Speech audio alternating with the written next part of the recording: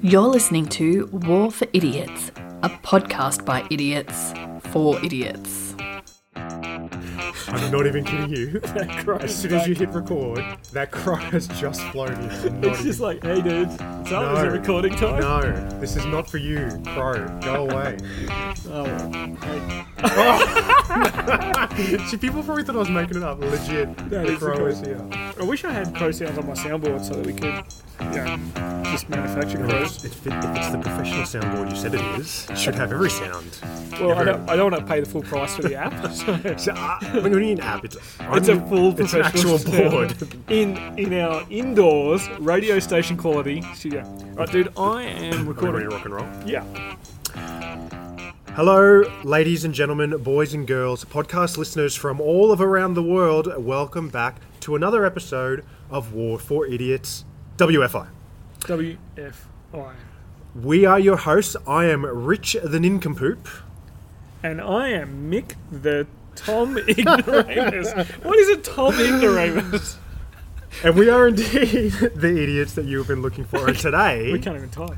we are talking about manoeuvre warfare. You excited about manoeuvre warfare, Mick? Yeah, just let me move around here for a second, mate. Oh, good. And that's the end of the episode. I think we pretty much covered everything. So who are we? Well, we are also known as the Jamie and Cersei of war. Now that is a Game of Thrones reference. I am Jamie. I'm not going to fight you. I don't know why I wanted to be Cersei. I don't know why. Oh, she's kind of... No, Jamie can fight. You know what is uncomfortable? The whole story behind those two. Yeah, that's right. and I'm Tasmanian. Oh, okay. Okay. Well, Game of Thrones, it's a small show if you haven't heard about it. Get on board. It's quite interesting. But what are we They doing really here? need support. Really need support. So welcome back to WFI. We're here to talk about war, and a couple of caveats before we begin. We're making war accessible. We're not discounting the significance of war and making it more approachable. And today's topic is one that I'm extremely excited about, which is manoeuvre warfare. But before we get started, let us start with a quote. Mick, will you please read this one? Yes, I will. Give me a smart idiot over a stupid genius any day. Now, who was that by? That was by Samuel Goldwyn. Samuel Goldwyn was a Jewish Polish-American film producer. He was most well known for founding contributor. I'm not going to read the whole thing out. He had like 3 ethnicities by Yeah, I the sound know, of it. there's so much writing there. But he was also known as Samuel Goldfish. But You my may question call me is- Mick Fish. My question is, do you think we're smart idiots? No. Or do you think we're stupid geniuses? Ooh, I think we're stupid idiots. Didn't know that was an option. Okay, so ladies and gents, welcome back to WFI. Today we're going to talk about manoeuvre warfare. This is probably one of the episodes where we're sort of responding to feedback. Someone said, hey, can you guys talk about manoeuvre warfare? Yes, he did. That was Amos. And we're doing it. So firstly, manoeuvre. Very difficult word to spell. Yeah. Without looking at the screen. Don't look at the screen. Mate, I will spell it without looking at the screen. Go. Manoeuvre. That is correct. So, But that's manoeuvre- Australian and British spelling, so Yeah, all the Americans, all the out there Americans are, are like, flipping "What? out." This guy's crazy. So we're talking about manoeuvre warfare, and we're going to really try to break it down as much as we can in this 30-minute time slot that we have. So what is manoeuvre warfare? Well, we wanted to start at base level, so we went to this place called Google, Yeah. and the first definition that comes up is, and I quote, manoeuvre warfare is methods of war that stand on a continuum between manoeuvre warfare and attrition warfare. The focus on achieving victory through killing or capturing the enemy. Manoeuvre warfare advocates recognize that all warfare involves both manoeuvre and attrition. So in its very essence, when we talk about manoeuvre warfare, we're talking about a philosophical debate between when you're conducting warfare, are you maneuverist or are you of an attritional type of warfare? So it's kind of this debate between manoeuvre and attrition. So let's break it down a bit. Mick, what does manoeuvre warfare mean to you? So for me, much like I said earlier, moving stuff is what usually comes to people's minds. Yeah, you think manoeuvre is just But manoeuvring that's tanks? not necessarily true, as we'll discuss later. But for me, manoeuvre warfare is just, it's not about throwing all of your assets up against the hard shoulder of the enemy hoping you'll bust through. Okay. You know, like if there is a wall in front of me and I'm driving a school bus full of nuns, Yep. Weird situation, but yeah, continue. You'd be surprised how In many times war- I've been in in that war, situation, yep, mate. continue. And I'm driving, and there's a brick wall coming up. An attritionist, and it's a brick wall. I know that if I hit it enough times, I'll drive through it. Yep. But I might injure a few nuns.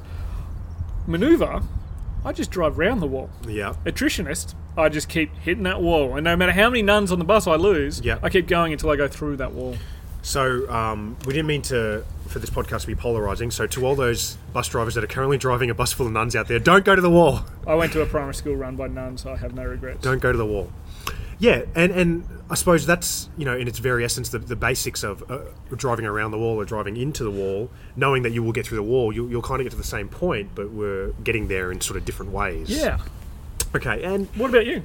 look, my sort of understanding between manoeuvre versus attrition is very much the same thing, and I break it down to the very first time I probably looked at something like a platoon attack, for example. Let's say the first time you think about how to do a platoon attack, when you sort of just realise that there's... Is there wind coming You get through? lots of mic interference on your wind, but I can is hear there? it like a little robin redbreast Oh, really? twerping, and it just makes me feel really good. I thought he was throwing gang signs at me, but he's trying to tell me to cover my mic because the wind's blowing. But anyway, look, so when you first look at a platoon attack, you sort of Yeah. realise, okay, I have these manoeuvre elements in their very nature. They're sort of elements that I can utilise to do different things. Yeah. And instead of just throwing the whole platoon directly at the enemy, I can use a third of them to provide fire support. I can use another third to make the enemy think I'm coming from the left, but I can actually come from the right, having the enemy deceived, thinking I was going to come from the left and being suppressed by my fire support. So breaking things down and thinking about, you've got a problem, well, what's the smart way to approach this problem is probably what I sort of first began to understand is a maneuverist approach. Yeah. On the flip side, what is an attritional way of warfare? I would have probably thought about something like what I would think in my head as the American Civil War. War where it's just the phalanx of soldiers with their guns walking towards another phalanx of soldiers, firing, and then the attrition is just a part of it, and sort of whoever can amass the most amount of troops, whoever can take the most attrition, will win the war. So to me, in its very essence, that was the kind of difference between what's maneuverist and sort of what's attritional. But I think it goes beyond this. Do you agree? I think it does. So I've just looked up attrition, and what it says in Google, that's the quality of research you get. You may not have in-depth research from your War for Idiots, but you definitely have on-time research, because I will research while we're recording. You're welcome. No more Maui quotes. It's got here, attrition is the process of reducing something's strength or effectiveness through sustained attack or pressure. But then the example they've talked about is a council trying to wear down the opposition by attrition. So it's not really a warfare. Yeah, and that very simple definition that you gave off Google, that's not necessarily a bad thing. No. You know what I mean? And some people go, oh, I'm maneuverist. You never be attritionist. But that definition that you read about attrition is not necessarily a bad way to be. Especially if it works. Exactly right. And that's probably, we're going to discuss about the sort of flip side of the maneuverist versus attrition towards the end. But let's break down maneuver warfare a little bit more. Now, before we go too... Damn, I wish I had a beatbox so we could really break it down. Before we go too far into this, I just want to highlight that we're going to talk about manoeuvre theory now, and that every country that listens is going to have their own doctrine on manoeuvre theory. So we've decided to be completely random. So we've decided to be completely random. We've just used the internet. We have our own Australian doctrine that is slightly same but differentiates a little bit. Visit on cove.org.au. So when we go through these points, don't yell at us because we're not following doctrine. We're trying to be as generic as possible. Okay. Or yell at us, just don't do it in an email. Like, you can yell at us in your shower. Yeah. Which is known as the idiot showering, yelling time. So we're going to get our information from Israeli historian and war theorist Martin van Creveld. Ooh, polarising. I'm not allowed to polarise people with nuns. You're not allowed to polarise people with Creveld. Now, in his writing, he has broken up manoeuvre theory essentially into 6 parts. And now we're going to go through each of these parts individually. Some of them, in their own way, can be podcasts, which we'll delve into later. But just by way of introduction, so I'll go through them very quickly, and then we'll break them down. The 6 points that he says that make up manoeuvre theory: tempo, Schwerpunkt, Pardon you. Surprise. Surprise. Combined arms. Why are you not... Combined arms. Flexibility and decentralized. Flexibility, decentralization. See what I did with my tempo? Decentralized command. I disrupted your tempo. I maneuvered your words. So the first one is tempo. Oh, okay. Tell us about tempo, Mick. So I don't want to talk about the example given here, so I'm going to let you talk about it. But for me, tempo is not about being the fastest with the mostest, which I think was one American Civil War general's version of how to win, get there the fastest with the mostest. Tempo is about operating at the tempo you want and being able to dictate the tempo, the speed or pace, probably a better term, of operations that is suitable to the way your force is structured and the way your force envisages achieving its tactical outcomes. Okay.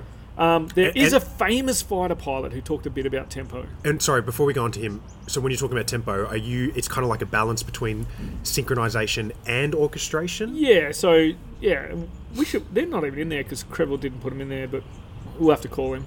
Yeah, and it is how you orchestrate your operations, ensuring that they are synchronized. Whoa, are you saying there's a difference between the two? Yeah, but you know what I actually think?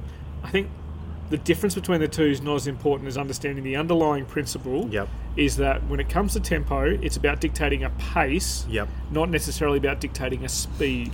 Yeah. And you know, and considering time as a factor is the first step, according to Martin van Creveld, and I find it hard to argue with that when you're thinking about things as a maneuverist, when you're trying to be smart about how you're applying your forces, or really when you're being smart about how to solve a problem, time. You've got to think about the time. And we rarely are being smart about much. Okay, so talk to us about this John Boyd character. No, you talk to us about John Boyd character. So look, when you talk about tempo, you're going to come across a lot of writing that talks about John Boyd. John Boyd is a fighter pilot that came up with the concept of the OODA loop. That's OODA loop.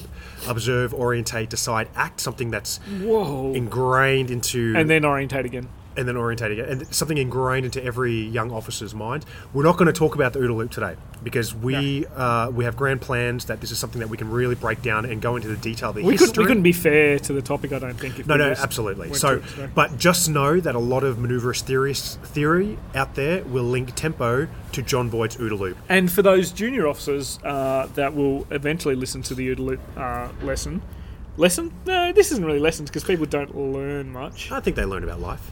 Okay, from one of our lessons in life, look at the OODA loop cycle. It's not necessarily the one you've been shown on PowerPoint slides. It's a more complex cycle. It's got like squares and stuff in it as well. So look up the OODA loop, but look up the complex diagram. Okay, next one. Schwerpunkt. Yeah. So Schwerpunkt, also known as focal point, is sort of the kind of focus, the intent, the key area of where your maneuverist forces are focused upon. Yeah, the decisive point. Are we talking about a center of gravity here? Is this how you interpret this? Clausewitz center of gravity? I mean, if your center of gravity was a key piece of terrain or maybe a key enemy capability, you could make that your Schwerpunkt. But it's the main effort where you focus.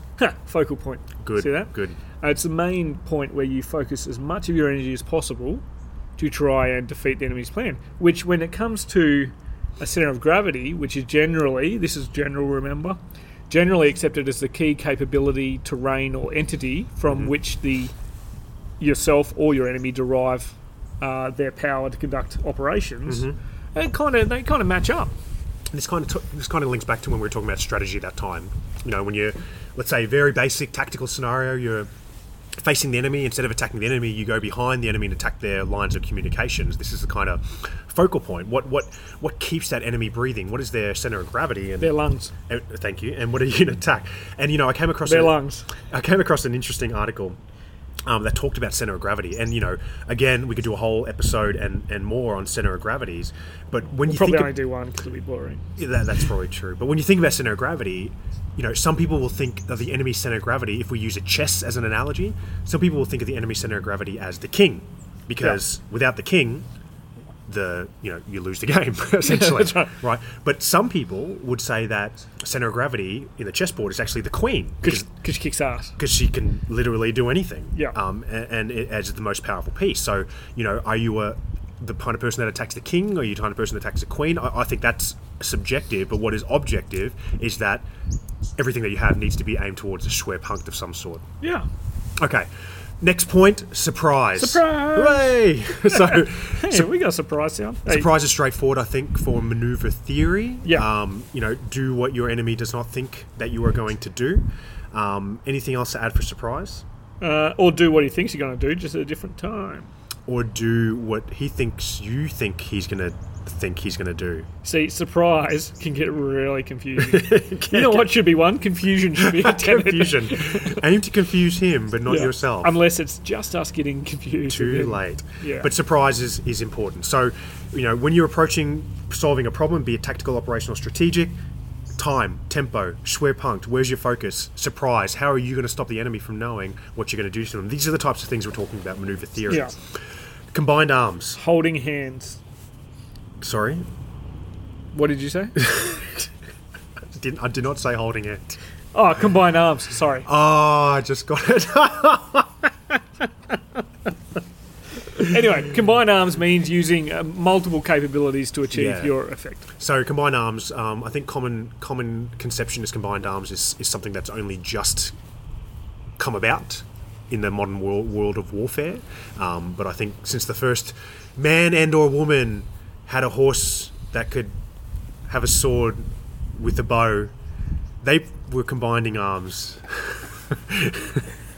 I think the holding hands analogy is probably more likely for the first man and woman. But yeah, so what Rich is trying to say is combined arms is modern parlance for something that's been occurring for the history of warfare. I feel like they got that. They understood it. But Yeah. look, okay, back on track. So manoeuvrist, in a maneuver way of theory, when you're going to solve a problem, what are your assets? Yeah. What are your assets as a whole? What assets' strengths might be one of your other assets' weaknesses? So combine those assets together, and in aggregation, they should be a more effective tool. I mean, like, if you're an infantry commander, don't be a jerk. Be a nice guy. Call down some artillery on the target so your soldiers have an easier job of it. Exactly. Bring in some tanks to help them out. Exactly. Like, combined arms really is just helping them out. Hashtag bring in some tanks. Bring in some tanks. Tank safe lives. Next one, flexibility. Yes. Flexibility to be able to react to the enemy. Yep. Adaptability is probably tied into flexibility as well. I mean, with flexibility, I think about stretching the enemy's forces. Yeah, that's good. Stretching, I don't know why that's funny. You're looking at me like you just made a joke. Listeners, he just made a joke. I better warn you. Flexibility and stretching, I think they go really well together. Be like gymnast. But the flexibility, building your force to be able to have the flexibility to deal with the enemy. And to react And to to be able to different react. situations and scenarios that you can expect. And the final one, decentralized command. We're talking about a mission command style of situation here, having your junior commanders be able to react to the Schwerpunkt in accordance with the tempo to achieve surprise in a combined arms setting. This is the kind of thing that ties it all together. And back to the episode of Mission Command that we talked about before. So these are the 6 things that war theorist Martin van Creveld has sort of said make up maneuver theory. Tempo, time, Schwerpunkt, where, focusing, surprise, making sure your enemy doesn't know, combining your arms to aggregate power, flexibility to react under a decentralized command, which should then sort of relinks back to that tempo idea. So, I mean, when you break all this down, common education within the military structure would say this is the only way forward. Yeah, okay. Is there another way forward besides maneuver warfare, Mick? Tell If me. this is the only way forward, that's a rather attritionist approach to developing concepts within the military. That was my mind blowing. Mind blown. Why so? No, look, it is, and this is the point that you made at the start that was really good. And it really hurts me to say that. Thank you. Tenets of maneuver warfare understand that attrition is important. Yep. Because really, it's really hard to win a war if you're not killing the other guy. And attrition, generally, sustained attacks and sustained pressure, involves a lot of death and destruction. But attrition is a key point, I think, of maneuver warfare. And if you understand that, then you can have a mindset of, I am a maneuver warfare focused person because I will still utilise the aspects of attrition if I need to. Because sometimes you have no choice. Yeah, exactly. We'll talk about the Pacific campaign at some stage, and the differences between what they could do in the Southwest Pacific and the Central Pacific Central Pacific, they just had to hit those islands regardless, Yep. and they just had to go hard at them. Whereas the Southwest campaign, they could pick and choose. Let me punctuate your excellent point there. As long as you don't punctuate my face, I'm happy. There is an article that I stumbled across on the Small Wars Journal by William F. Owen, Good friend of the show. and it is entitled "The Manoeuvre Warfare Fraud." Ooh, you're a fraud. Great article. Every junior officer that's out there, in fact, every officer that's out there who thinks they understand what manoeuvre warfare is, go to the Small Wars Journal. Every student of war. Read William F. Owen, Yep. The Manoeuvre Warfare Fraud, because it really gets you thinking. Now, he has great issues between this debate, this philosophical debate that we spoke about, of being a maneuverist or being a attritionist. He has a issue that the concept is that if you are a maneuverist, you are clever. And that's the upbringing. You must maneuver because maneuvering is what clever people do. And that if you are the opposite, if you are an attritionist, you are clumsy with the way that you do war. And he uses World War One. The generals of World War One, they were clumsy because they were attritionists, because they just send ways and ways and ways. Because they must have been stupid people. Must have been. That's what people assume, Exactly. isn't it? And another way he puts it is that people say that maneuver is the art of warfare, whereas attrition is the science of warfare. So, he raises this concept that, why do you have to be either a maneuverist or why do you have to be an attritionist? Really, in warfare, they're complementary to each other. Yeah. You need to understand the cleverness of being maneuverist, but you need to also understand the clumsiness of being attritional. You need to understand the art of maneuvering around the wall, but you need to understand the science of, well, would it be easier to go through the wall and what sort of second or third order effects Is it going to that might save have? me time? Exactly. So, Can I afford to lose a few nuns? Exactly. Does the world need this many nuns? And it's a great article because it gets you thinking about things not in absolutes. And I hate thinking about things in absolutes. Absolutely hate it. I agree with you. Absolutely. He talks about Little Heart. Now, Little Heart. Little Heart is... that is actually his name. That's not a nickname for the size of his compassion or empathy. It is Liddell Heart. H-A-R-T. And he was one of the original sort of, I suppose, theorists, correct me if I'm wrong, of manoeuvre warfare. He put pen to paper after World War One, and really he was from what I've read of Little Heart, I'm not sure if he uses the word manoeuvre warfare. He uses indirect approach. Yeah, indirect. Exactly right. And he talks about this indirect approach, being clever about it. But we need to understand the context that Little Heart was coming out of World War One, and what he assumed was heavy attritional warfare. Yeah, and well, I think we could probably all assume it was pretty heavy attritional warfare. Sorry, that heavy attritional warfare was a choice made by the generals as opposed to manoeuvre and he had a lot of emotion tied to this. Exactly. And this article goes on to highlight that, when you look at World War One, it was essentially a very unique anomaly that occurred as a result of the times. Not to say that it couldn't occur again, but... Well, it did like 20 years later. Exactly right. But the attritional part of it, it started with great manoeuvre. It started with sweeping armies going through large terrain. And it ended with some very good divisional level manoeuvres. Exactly right. Now, he talks about Sun Tzu... Bless you. Never gets old. Never gets old. But, that the focus... they're parrots. That's what they are. They're parrots. They're like rosellas. Anyway, sorry. Without seeing you pointing at those birds, very difficult for people to understand. Got it. But he talks about how Sun Tzu, when he was talking about being maneuverist, he was talking about mixing in what we would talk about strategy, mixing in the politics, mixing in the social aspects, as well as the military as well. Yeah. Okay, so it's a great article. I would highly suggest looking it up and really expanding your knowledge of manoeuvre warfare. What else are you seeing out there, Mick? Well, I think people should expand their knowledge on warfare by listening to podcasts. Yeah. Obviously, this one's a good recommendation. There's other podcasts out there. I don't know if you know any, but they're worth listening to. I don't think I've covered it on the other show, actually, so just ignore that, everyone. Look, there's what's Lynn's first name? Was it William Lynn? I don't know. I don't know. I've got a book called Manoeuvre Warfare at home that he's written in. And the idea of recon pull versus recon push and mission command, which is probably one of our most successful episodes. Yeah. So, thanks, people. There was at least 3 to 4 people listened to that one. Yeah, not every single one of them was our mums. Our wives may have even downloaded it. Mine didn't. Actually, mine didn't. But, the idea of recon pull is probably a little bit more what people would consider maneuverist. Yeah. Versus a recon push, which people are like, oh, it doesn't have mission command, don't tell me what to do. Yeah. But that's one of those situations where you just have to go there. Exactly. But one thing we haven't talked about is surfaces and gaps. Surfaces and gaps is very interesting. Kind of tied to recon pull, tied to kind of recon push. Yeah, well, yeah, that's what I think of. So surfaces and gaps are pretty simple. Don't try and find the gaps in the enemy's strengths. I think we have covered it. By talking about the wall. We're talking about the wall and nuns and buses. But I guess we haven't done the buzzword bingo. Buses and nuns. No, so surfaces and gaps are manoeuvrists try and aim for the gaps whenever possible rather than hit the hard surface. Yeah, exactly right. Look, so let's put a pin in this one. What have we got out of today? It's not a grenade. Or do you pull a pin from a grenade? Yeah, and you put it back in if you made a mistake.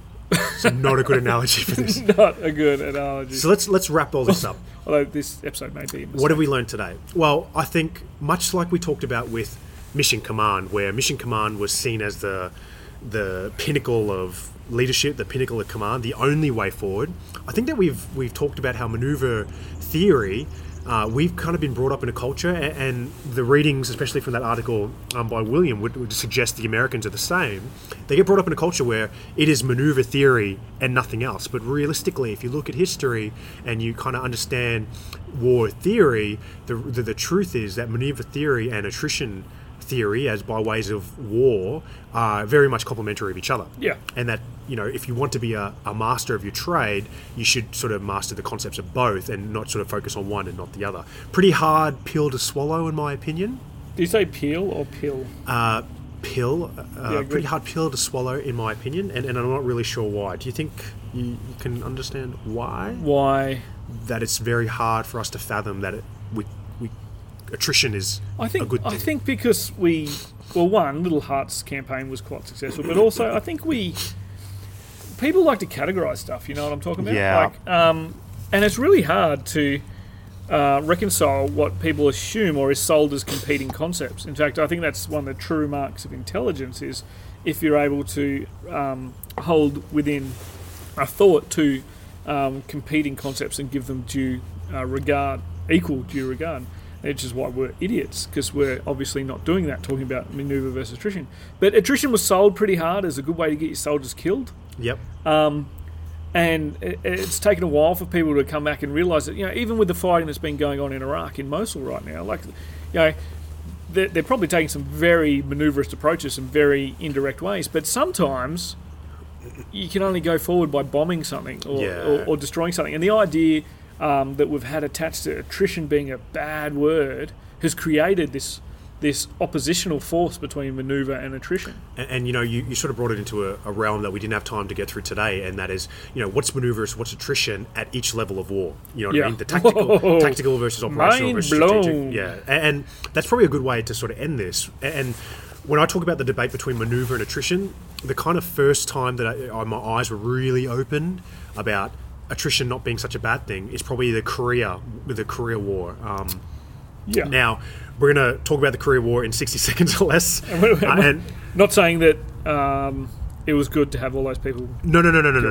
Let me finish my thought. I don't want to. But yes, go on. In Korea, you had a situation where there was fighting that pushed troops all the way down to the south, and then there was fighting that pushed troops all the way back to the north. Yeah. And then they came south again, and then they eventually came to a deadlock around the middle, around the sort of demilitarized zone between North and South Korea.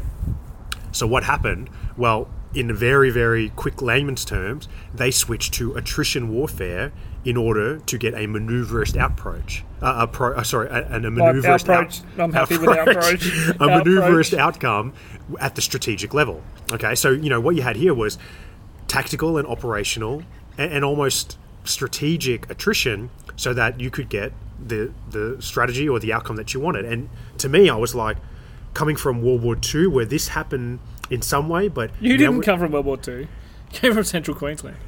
Talking about World War II, now talking about Korea, I was like, wow, the use of attrition to win a war, I think to me sort of highlighted the difference, or when you think that I'm just a maneuverist. Maneuver is the only way forward. Did that blow your mind? It did blow my mind. Not as much as your soundboard has been blown by the looks of it. Oh, damn it. Okay, but good. That was Good. really bad. Better hey? late than never. But yeah, no, so Korea for me was a good example No, I of think that. Korea is a really good example. It's also Let's do it an also ep on Korea. shows when what was that? We'll do an episode on Korea. Yeah, let's do it because we can talk about like the difference between replacing senior officers who have slightly different mindsets. Yeah, absolutely. Yeah, And we can talk like- about Hapkido. What? Yeah, wicked. Okay. So before we wrap this thing up, check out our Facebook page. We are heavily into social media. Twitter feed at war4idiots. Yeah. You can engage with me. I am at Richie_TTT. And I am at Mick_Cook. And whilst you're there, jump on, look at the pinned tweet, and support my fundraising for Soldier On in the Canberra Times Fun Run. That's right. Yeah, get on there. Mick is going to run, and I'm going to videotape all of it. And I'm going to wear tights. I just haven't decided which pair. So until next time, this is Rich, And this is Mick. and remember that we may be idiots. But so are you. See you next time. War for Idiots is a TDP production.